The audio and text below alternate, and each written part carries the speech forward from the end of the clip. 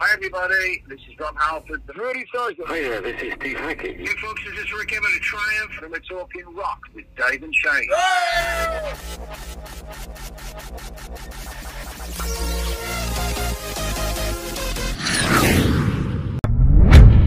Look, there's the Billy Cobham drum set. Oh, that's right. Yeah. Oh, wow. Tell us how'd you get that? I mean, tell us the story about working with Billy. Well, are you guys Dead fans? Oh yeah. Yes. So in it was about 81 or 82. I did a show with Bobby Weir's band in Tucson, and I'm sitting there at sound check, and I've done shows with Billy. I'm trying to how's that? Yeah, it's good. So Yeah. I did shows with Billy in the late 70s when I first started promoting, and I always idolized Billy Cobham.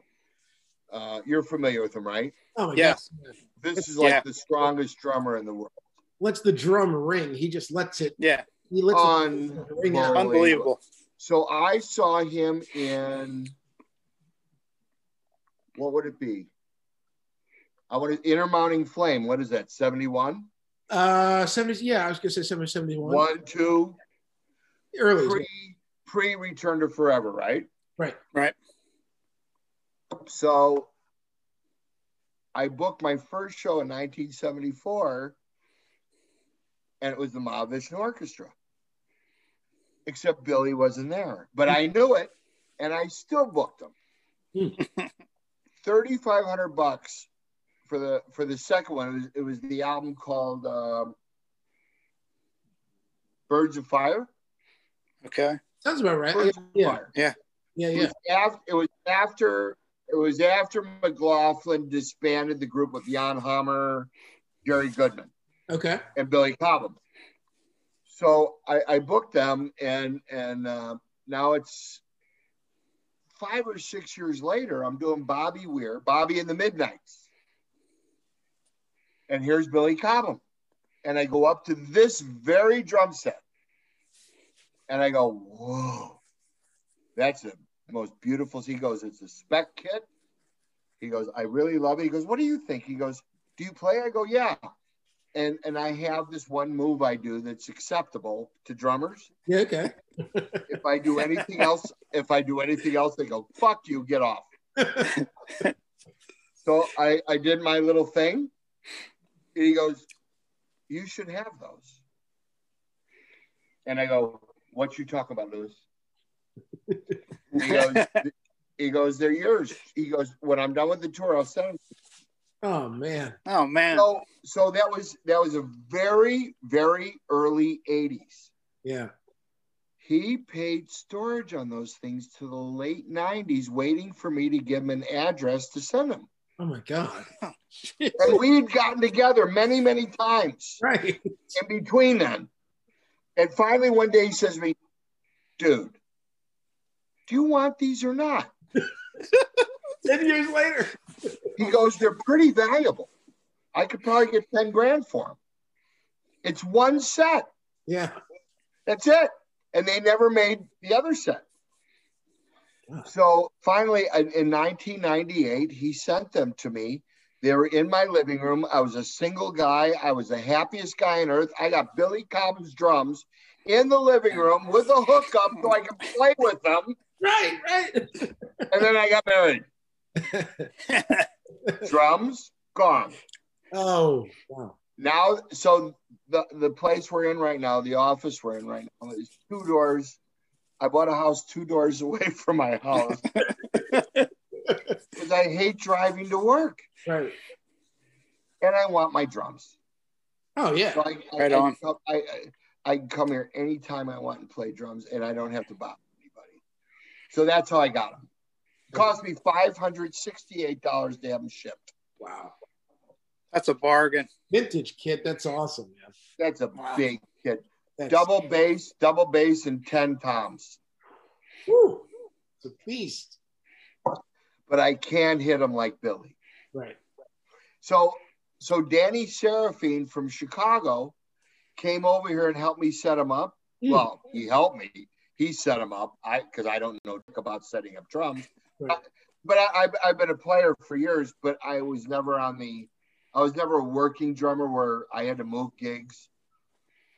Danny comes over, he goes, "You're missing 4 cymbals." The next 2 days later, I had 4 cymbals, brand new, from Zoltan.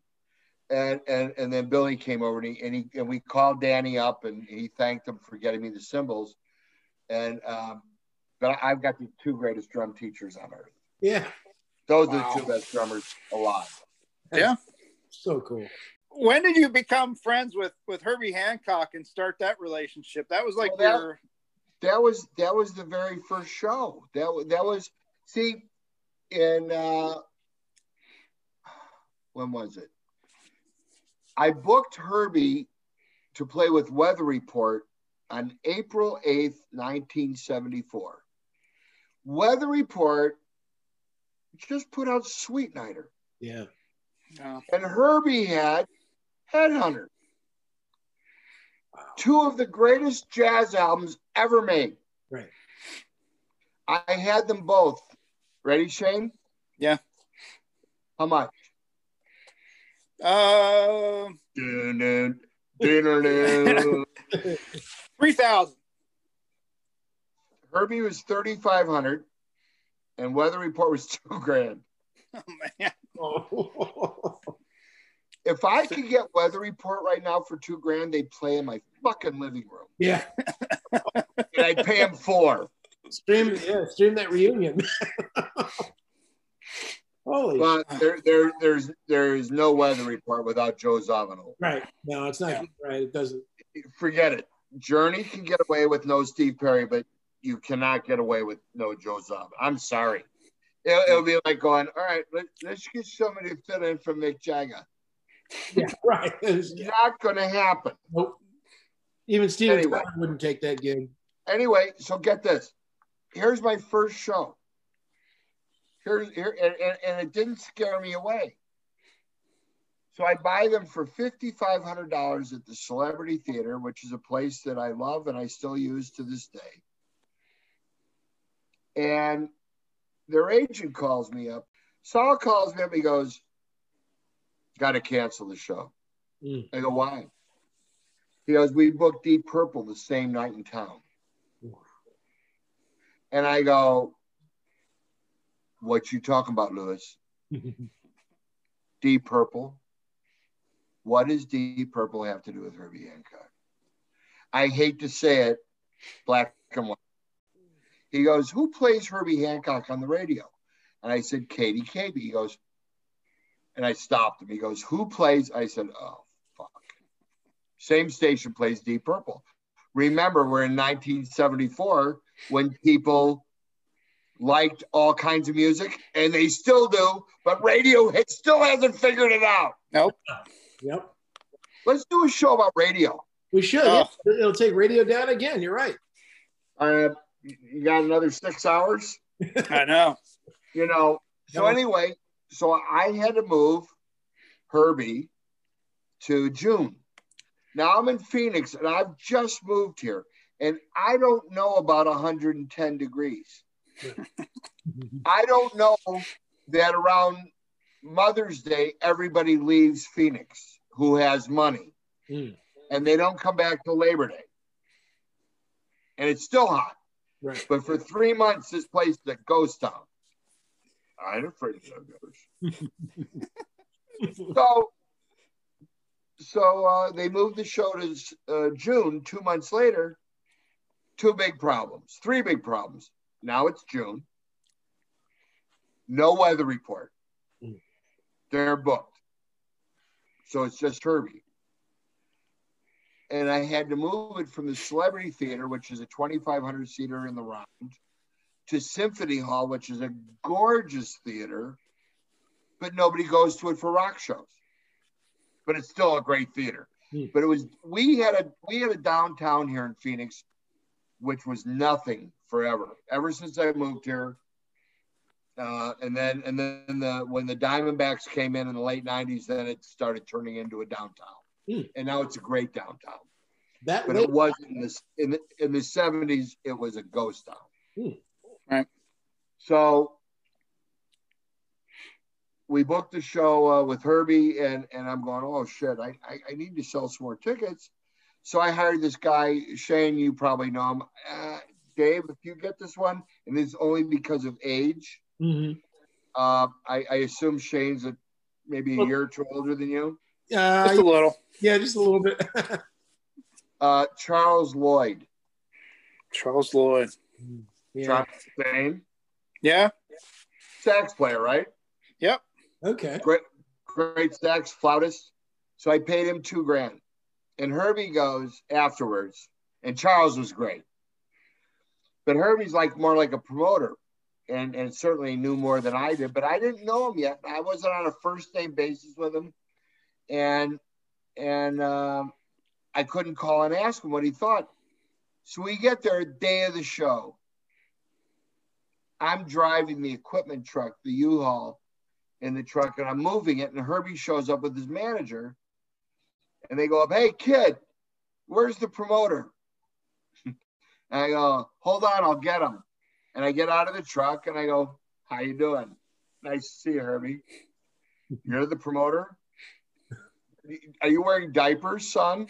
You know, I was 19. Oh man.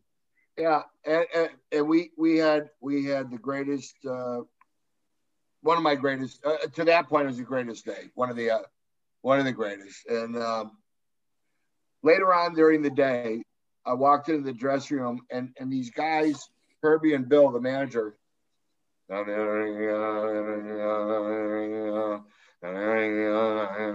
go, what are you guys doing? What are you doing?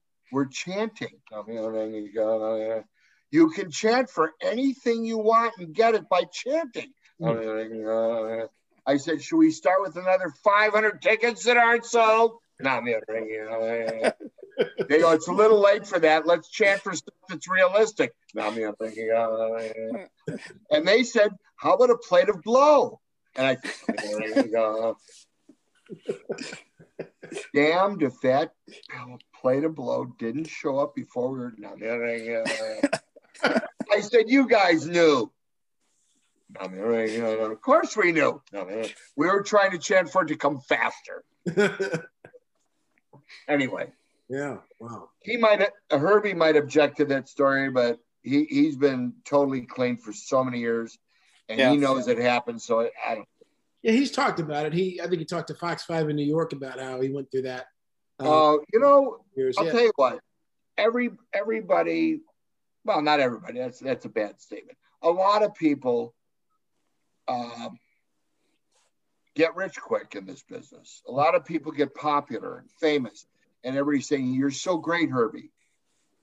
And you leave the stage at 10:30, 11:30 at night, and you're still wound up because every creative juice you ever had just came out on that stage. And, oh, okay, show's over, go to bed. Yeah, right. That doesn't happen. The show's just beginning in a way. Yeah. Shows just begin. And because they're inspired, and they got applause, or they got booze, or they got a relationship with people that actually heard their music for the first time or the 100th time. It doesn't matter, but they know how they feel after the show. And that's why they're up all night. And we've had fun. So when that adrenaline hits, it's got to hit. It must have hit for you too, because the show's a success for you, and so it's a high for you as well. It's one of the most magic things to be involved with these guys, because I wasn't them. Hey now. What was that show like, Danny? That Herbie Hancock show. That dude, Herbie Hancock. Magic. Boom, boom, boom, bum, bum. They broke all the rules of jazz. Yeah. Here, let me tell you a great story about that show. It's not in the book. I don't think it's in the book. Is there anything about Keith Jarrett in the book?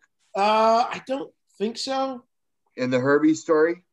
The Herbie story's in there. Not the. All right. Yeah. So get this. So I'm thinking like Bill. I'm thinking like Bill Graham. I want somebody else on that poster. Oh, look what I have. I love this. Oh my God. Hold on. Oh, I got Sabbath up there. Holy crap! Look at that. Oh, you're gonna love this shit. You're gonna love this, brother. Man. Look at that. Hold Oh, on. Oh wow, That's my poster that is cool. from the first poster. That is so cool. I want you to get it good. That's great. That is awesome. You see it? Yeah, I see Yeah. I've never done this before. It's freaking awesome. And look, Herbie signed it like 30 or 40 years later, and he goes, "To Danny, where did the time go?" What? Well, we're at it still. Great memories, Herbie Hancock. So do you design? That's amazing. And you do design too and that sort of thing? Like, Well, that particular poster was done in 74. That was done by a friend of mine called Mike Kruger, who I haven't talked to. okay. Probably almost, he did a couple posters for me in 74, and I don't know whatever happened to him. But he did really good work for me. Wow. Loved him. God. Vintage stuff. Oh my God. That's so cool. But I'll tell you what, today is the same as it was always. I can't believe that I know all these guys. Yeah, man. And you know what? I hear the same stuff from them because in many cases, I was already the guy before they were, Right. which is weird. Like Perry Farrell goes, Perry Farrell ran down statistics to me about what I've done in the last 20 years when I met him in 1990. Wow. And we ended up naming Lollapalooza together. I was going to say, Yeah. I wasn't sure if it was you or him. You guys both did that, right? Yep. Boy, were we high. Here, look at these. We were hammered. Look at those babies right there. Oh man, the dad, 94, Vegas. Wow. Let's see. Right. Let's go this way. It's so cool. Not as good a pictures as I like. There's the Stars Born concert poster right there. Oh yeah. Yep. Yeah. Yeah, the original one. That's That's it. a real one. I got offered 20 grand for it and said 40. 40. And they said, okay. And I said 60. I didn't say yes yet. Move those goalposts. In the meantime, for anybody that's listening, write a book. You want to talk about rejection? You know, I've been working this book now for a few months, and anybody who's read it, and it's so sweet, they love it, and they've enjoyed it, and I'm doing a lot of podcasts and interviews and things for people all over the country, and all I can hope is that it's a breath of fresh air instead of what else you're hearing all the time. Yeah. I mean, Yeah. there's only so much we can do about everything in our lives these days. And the thing that we can continue to do is just tell the truth. When you lay it all out, Absolutely. and you take away, there's always been like the veil, like we always, you even said in the book, people wonder how you guys make money. We wonder how this works, how that works. And you sort of, you paint the picture, and it's amazing because it's cool to kind of, you really are going behind the scenes, and I mean, how did you pick, like, what got me is you said there's more stuff. There's stuff you could have, that might be another book, I guess, right? Because, you got so many. Yeah. Dave, I don't know. This one took a You while. know, I'm going for a walk. Willie's calling me. Hmm. Willie says, Danny, Dave just asked you a question. Now you got to go get another drink. You'll be happy to know I'm only doing half shots. Willie's the house band tonight. The best Guys, house let me band tell you around. something. Let me tell you something. Yes, sir. There is nothing like Willie Nelson. Oh my God. The man's a national treasure. So Dave, give me that again. Yeah, just saying, you have so many stories in here. You keep it raw, you keep it honest, but you also said there's a bunch of stuff that you did not put in. Do you think you do a follow-up? I mean, this was 4 years right here. Maybe if I wait another 4 years, some of these guys will die and I can talk about them. That's not nice. No, Look, it's like this. There's there's a lot more stories, but the thing is, like, let's see, I can do this. I hate that light. You know, The mood is set. yeah, I'm not big on telling tales out of school. Like, if we're not recording right now, I'll tell you guys some shit that'll squirrel you up all crazy. right. But the fact of the matter is, you know, I think there's an ethical code that all men and women feel, and they should know. Yeah. When you're privileged or lucky or cursed enough to be on the inside of a story that maybe you weren't expecting, some of them you walk away from going, wow, that was great. And other ones you go, I am scarred for life. I never want to think about this again. This has happened to me many, many times over the everything in between. Mm. I don't think when those things are going on that you have the right to share all that. Right. You know, if it's going to embarrass somebody, if it's going to, like, the guy wasn't married then, now he's married and he's got kids and now he's reading this shit. Yeah. That ain't fair. Right. It's out of bounds. Because I'll tell you what, guys, I did well in this business. I made some money, and I'm not writing a book or selling my merchandise or any of the stuff that I've saved because I'm trying to pay anybody.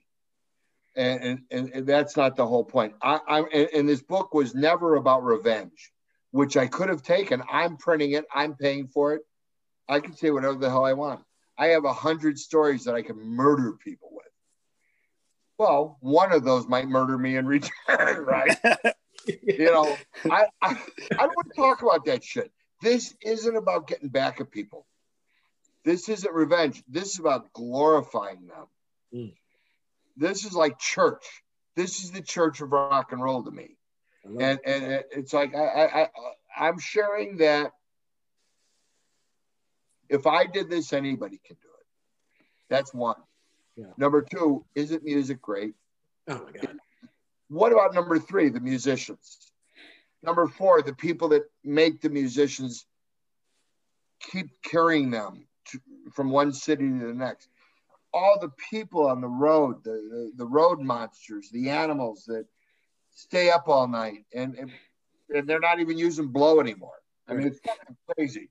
Yeah. Yeah, there are people, man. I mean, we've been talking about like all those folks. I mean, feeling for them because, you know, we all love music. We had a gal on the show who does merchandise, and she's been off the road for more than a year, and it's crushing for her, you know. And I mean, these are our people. We hate seeing them going through this stuff, you know. Yeah, we do. And you know, it's not anything you could prepare for. Right. I mean, on March 15th last year, I'm in Chicago. John Fogerty is ready to go on stage in Scottsdale. I'm going to see my mom in Chicago, who's in an adult home. And at the same time, Scottsdale found out about it. I'm in Chicago, and I found out at the same time, everything's closed as of now. Oh, man. Remember that minute, that hour? So it's 6:00 at night in Scottsdale. Fogerty's people are at dinner. People are on their way to the show. They're there at the place having dinner, and we had to send everybody home. And they had to clear out the hotel, 500 rooms. Go home. Go somewhere else.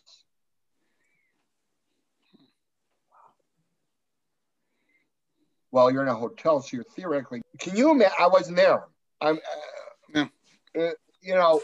Oh, it's just brutal. I mean, you know, so I think if you know, look, there's plenty of stuff to go on in human conditions